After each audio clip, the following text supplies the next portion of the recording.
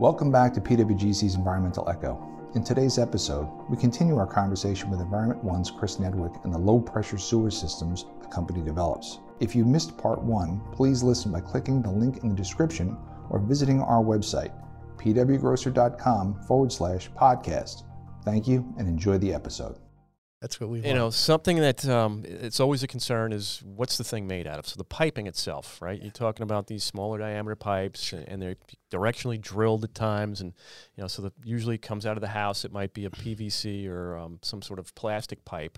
Then it goes into the E1 chamber, if you will. Is that a fiberglass vault or chamber? And then the pipe that comes out of there and into the road, and then what's out in the road? What are these things made out of? It's a high-density polyethylene corrugated material.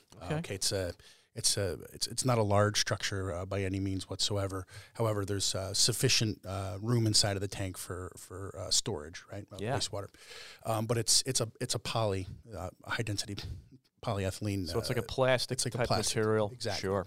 And so the actual discharge from the station itself is going to be 1.25 inches, typically poly as well. Yep. Say STR9 is pretty common. Mm-hmm.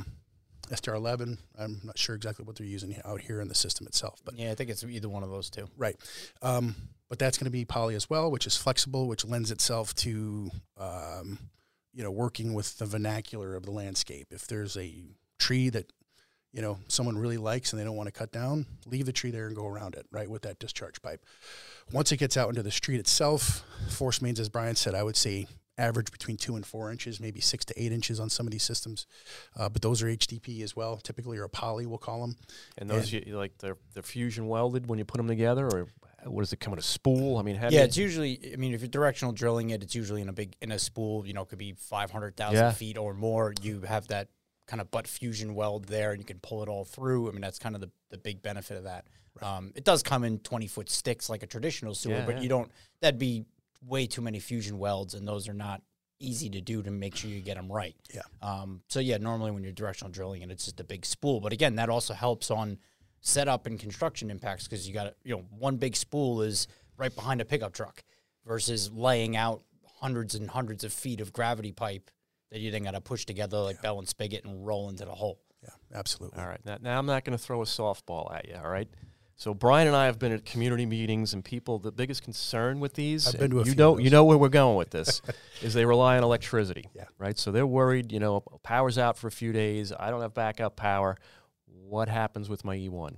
So in the case of Suffolk County, these systems are going to be outfitted with a generator receptacle, Gen Auto, right? So you have the ability to hook a generator up to it and pump it out.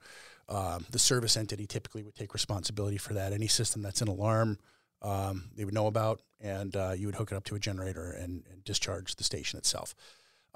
We always go back to making the point that when the average power outage, and I get myself into hot water once or twice with this, because some power outages are quite extensive. I'm old enough to remember Hurricane Gloria, right? Mm-hmm. That was solid 10 days, in some cases 8 days, right? That's all the infrastructure that you can think of has been impacted by that event. It's not just the grinder pump, right? But the average power outage in the United States is 2 hours or less. And that's not to dismiss the significance of that concern in any way, but there's a couple days worth of storage built into these units as well. In parallel to that, we know that when there's no power, water consumption is reduced significantly, right? When the power goes out, you don't take a shower and do 2 loads of laundry and clean the dishes or anything like that. So we don't really see that as a problem. We don't get and really any feedback about that occurring. And, it has occurred, certainly, but it is so infrequent that it's statistically insignificant, basically. Man, you make it sound so easy, but we had this angry mob in front of us. Oh, I remember. They weren't buying it. Yeah, I think Chris was there for some of those. And again, the generator receptacle helps. The E1 even offers some, I'll say, more sophisticated and advanced controls through their SCADA products that basically would allow a municipality, if you went with that outfit, to run pumps prior to a potential, I'll say, natural disaster. As if you knew a hurricane was coming, you could actually turn all the pumps on and empty everybody's wet wells so you have the full capacity before that storm hits. And again, under normal circumstances, yes, you're right. I know for Hurricane Sandy, I left my house and went to my in-laws because my house was out for 7 days. Yeah. But again, you weren't taking showers all the time. You weren't doing this. And, yes, there are some people that stayed. If you have natural gas, well, guess what? Yeah, you still have got heat. You still have hot water. You probably can take a shower. Well, but, you have a generator receptacle. You can do that. I mean, there's nothing to say that if you lived in a certain area, maybe groundwater came up, tide came up, your septic system may have been overflowing anyway. So while it may have gone out of your house, it may be back in your back lawn, within 6 hours. It's definitely possible. But again, in those longer power outages, we've got multiple failures of multiple different municipal systems. Oh, yeah. And, it's just not something you can. But, I mean, the biggest concern people had were, what do I do when the lights go out? Sure. And now I can't use the bathroom or, Yeah. Yeah, I mean, that was... Again, no, there was definitely, that was probably one of the largest concerns we had with this, and versus a gravity sewer where you would say, well, there would be, I'll say, no perceived impact as long as the regional pump station was up and running and going. The other thing with the gravities is sewer backups, and we've seen people's houses. Correct. Which I assume with these E1s, we have check valves, and, so even if they're working normally, my neighbor next door can't pump his stuff into my house. So, and that's a point that I make. If you have an E1 system, you have more protection than you do if you have a gravity system, essentially. For one thing, there's a check valve, but also you have an alarm, right? If that tank goes into alarm, you know about it as it happens, right? If you have a gravity system, you know about it if it backs up into the house itself. But, those are all valid points, Brian, about that. But also, pressure sewer is an asymmetric type of infrastructure, right? It doesn't require a centralized piece of infrastructure to function. So if I have power and Brian doesn't have power, my pump still works. Maybe his doesn't, right? But we know in areas that have both gravity and pressure sewer that have been impacted by catastrophic weather events. But we know it's asymmetric in the sense that it's not reliant upon one singular piece of infrastructure to function. If my pump works because I have power and Brian's doesn't, my pump still works. But we also have customers that have both gravity and pressure sewer that have been impacted by catastrophic weather events, and we know through third-party data and information that they were able to restore the pressure sewer quicker than they were able to restore the gravity in this particular case because it was a catastrophic event, and the lift stations were down in that case. And basically with E1, as the power is restored, your sewer is restored simultaneously. And, it was a pretty glaring example of that. So with a typical E1, say residential application, right, it's a single pump in there? Yeah, well, typically for residents. Right, yes. right. So yes. Then back to, and I know you guys do commercial and bigger systems. What do they have? Are they multiple pumps in there? Or? So, yeah, we'll go up to a quadplex, which is 4 units. Yep. Right. So we say good rule of thumb, 10,000 gallons a day is kind of up on the ragged edge of daily capabilities. We look at flows a little bit differently, too. We don't break it out into gallons per minute strictly like an engineer might look at a larger lift station. We tend to look at what the total flow is for a day. It's expected to be in that application, and we then look at the geometry of the tank and things like attenuation, and we use that to calculate our daily capabilities. But yeah, we'll go up to 4 pumps, but the vast majority of cases, they're there for redundancy, and it's... That was my next question. Are they all going at once, or are some of them back up in case there's a failure? Yeah, or they you can set it up in any lead lag and all this fun sure. stuff? And we're doing a lot more in the space of multifamily, especially here in Long Island now. Okay. And a lot of engineers are specifying duplexes and quadplexes that in the event of some unpredicted spike in flow that's going in that tank, they can turn all 4 pumps on in certain cases without an alarm condition just to get that system normalized again, and then they kind of come out of that mode, if you will. I'm trying to put it in very basic layman's terms. Yeah, we've done a couple of those designs, I think, with you guys down in Patchogue, because again, we have low pressure sewer there already, so we don't really have an option other than to use a low pressure system to get the sewage into the mains there. I think we did one recently that was 2 quadplexes side by side. Again, and that's using, I'll say, health department guidance and regulations on what we need to size it for. And so we have technically 8 pumps. They're not all going to turn on at once. Yeah. They're really there for more peak flow, and that's like at a 4 times peak factor. So that's kind of like worst case scenario. It's 6 o'clock in the morning in that apartment building and everybody's taking a shower and everybody happens to flush the toilet. Halftime at the Super Bowl, Brian. That's coming exactly. up. Halftime at the Super Bowl. We're there. We're fine. Like, it works. Under normal circumstances, we'll probably have 1-2 pumps running. And like you said, Paul, they lead lag. Those quadplexes are set up that one pump turns on when the pressure transducer gets to the next spot. Pump number 2 turns on, then 3, then 4, then the high level alarm. Then the alarm. And then, but usually even then you've got a minute or 2 to let it run down. And if it satisfies itself, the alarm goes away and we start to drop a pump as we go back down again. Yeah.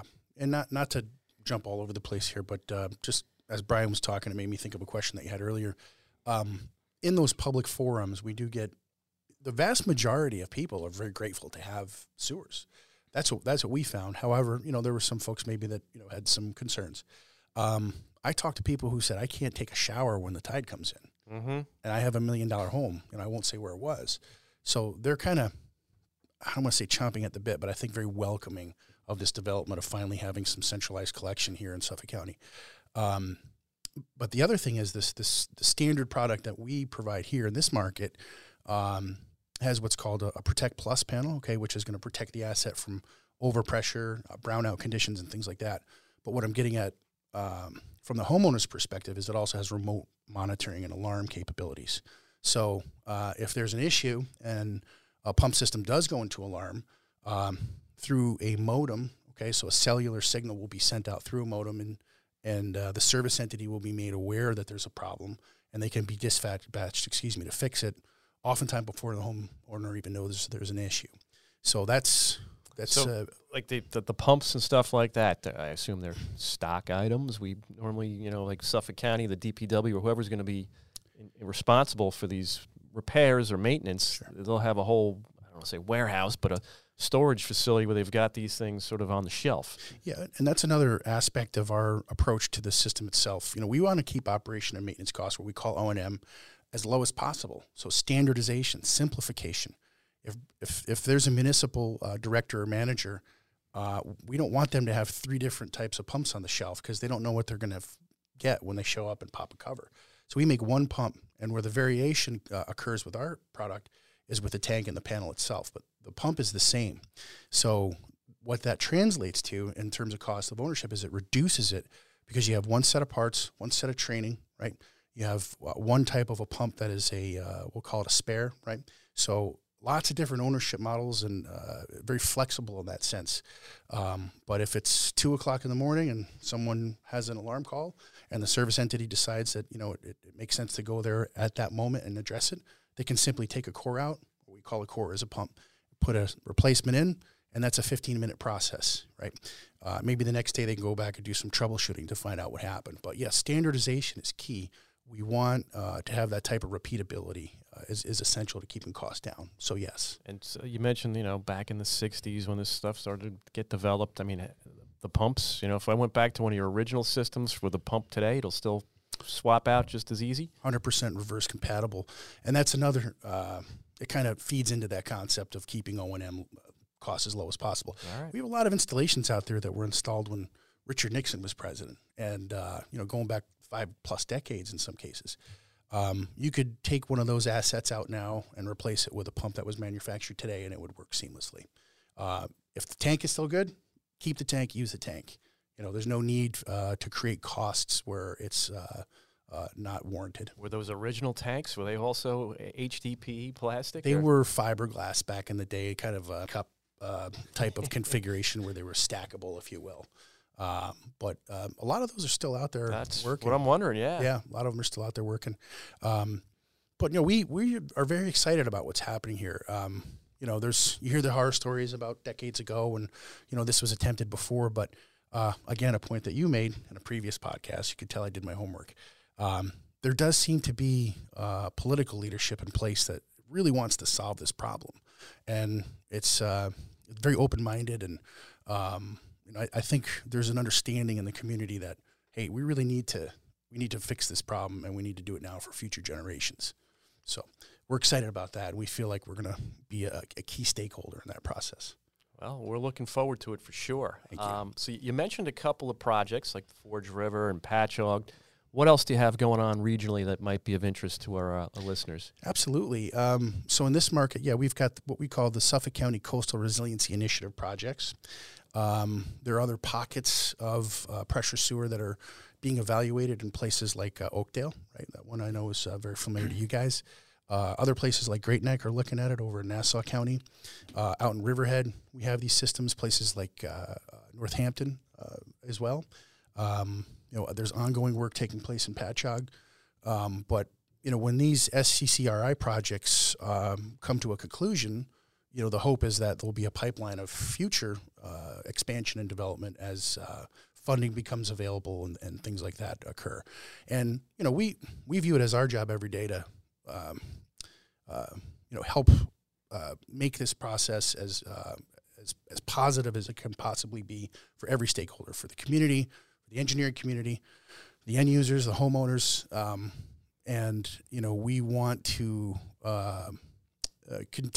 create the continual impression out there in the marketplace that this is the best way to go about solving this problem.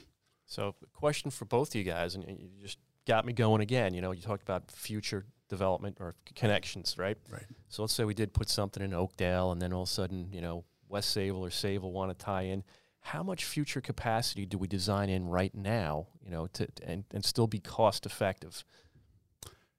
In terms of the piping network? Yeah, let's just say the pipes, the out in the roads, the laterals, the mains, all the big stuff that's got to get its way to a pump station or Bergen Point or whatever. How much do we typically look to put in now for the future, if at all? Very scalable technology. The pipe sizing themselves, the pipe sizing process itself, I should say, has a lot of reserve capacity, right, for connections. But there may be instances where there are parallel pipe networks installed as well. And one of the beauty of the small diameter nature of the technology is that that's a process that can be done efficiently and doesn't have a lot of impacts on the community. So if it turns out that there's not enough reserve capacity to achieve future objectives in terms of new connections, parallel networks can be installed very efficiently as well. Yes. And then like that, for example, that was Main Street in Patchogue. When they knew they were gonna expand to East Patchogue, I think they ran dual 3-inch lines down Main Street. Right. And basically they were valved off that they ran line A first, maxed out that capacity as they added more units on, and then switched over and opened up the valves to run line B next to it. Yeah. So you kind of had that. They put them in at the same time because, again, cost-wise, it was, in essence, one directional drill. They were pulling 2 pipes at the same time, and it made it just, you had that kind of extra built-in capacity. So, again, if we're designing and we know that we're going to be tying in other things even in the near future, maybe at key points it makes sense to run duplicate lines. Or like Chris said, we may have to be able to, you could probably add another line in if we needed to kind of move it around. Because, again, it all matters. It all kind of depends on where our endpoint is. Right now we're relying heavily on Bergen Point for a lot of these. But Bergen Point has a lot of capacity, but eventually we're going to tap that out. And now we're going to need to go somewhere else. Mm-hmm. But, I think we have some definite expandability in there. And I think that with the Carls River project moving forward, Forge River moving, that once these projects are kind of built and established and show that this has a new track record, that this can be done, it's done effectively and efficiently, that hopefully we can kind of keep the ball rolling and get more of this going on in the county. I know that's definitely the push from the county executive and the political side of things want to make that push because, again, we see it, kind of going back to some of my prior thoughts, but environmentally we see it. We're all now accustomed to, Chris Gobler's annual report on water quality for the bays and everything. We see that, nitrogen and a lot of other things are causing algae blooms and causing things to go awry. And, while sewers aren't directly related to, climate change and warming of waters, but we haven't had Peconic bay scallops in how many years now? 3 or 4? Yeah. That we don't have them anymore. So, you kind of see that that's really the real drive for this. And I think everybody kind of sees that. What we see, too, and just to kind of expand upon what Brian just said, you get a lot of bolt-on or additional connections that take place, particularly from the business community. There may be a restaurant that can't add tables because they have a cesspool, right? Water in, water out. If you don't have enough treatment capability, you don't get to grow your business, right? So there's a lot of what we have noticed is that where these force mains are installed, it kind of nurtures further, I don't want to say unanticipated, but new connections that may not have been part of that project proper initially. And in places where you do see collection here in Long Island, and particularly we'll just go back to the Village of Patchogue that has an E1 system. I mean, all you got to do is drive through there on a Friday night and see, how vibrant it is, economically.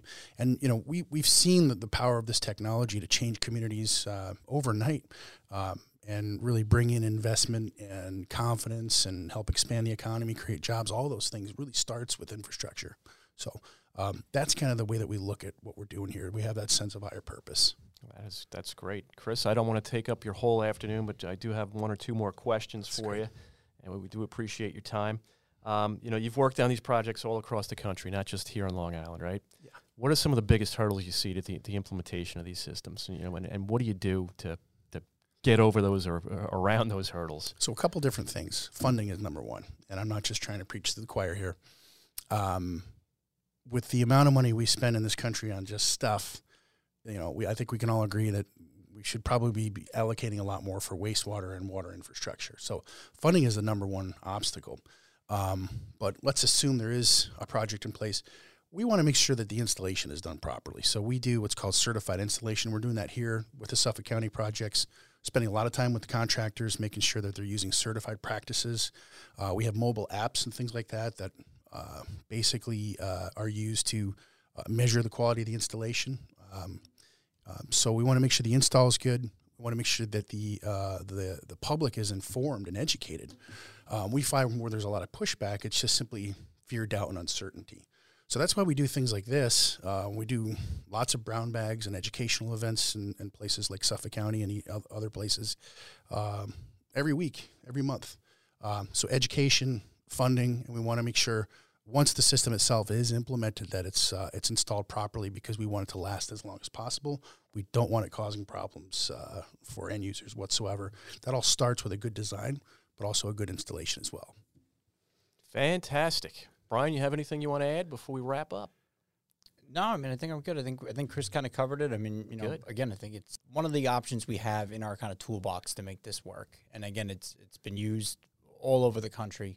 I know Chris has done some work in Florida, and it's, kind of similar to us. It's a little bit warmer down there in this time of year, but, similar environment. Sure. And again, we've had E1's had large scale successes across the country. And we've seen the white papers. We've talked to some of the O&M providers, and their E1's good at getting those guys kind of back out on the road show and bringing them to new municipalities to even educate the municipalities on what happens and how it goes. Chris talked about replacing pumps. I mean, I've seen the E1's reps replace a pump in probably 2 minutes. Yeah.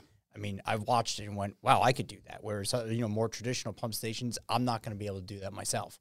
But you can, and that kind of goes to how smooth of a ride it's going to be, long term. Yeah, I appreciate that. Once upon a time, it was considered an alternative technology, rightfully so. It's an appropriate technology now, with 850,000 systems out there. I think some estimates 2.5 million people every day using an E1 system, going on 54 years of experience with that 25 plus year service life. It's an appropriate technology that we feel is going to be used on a much larger scale in places like Suffolk and Nassau County and beyond. We are, as a Suffolk County resident, I'm looking forward to it. It's great. Chris, do you have anything, last thoughts or comments you want to make before we wrap up for the afternoon? Sure. No, I mean, it's great to be part of this podcast.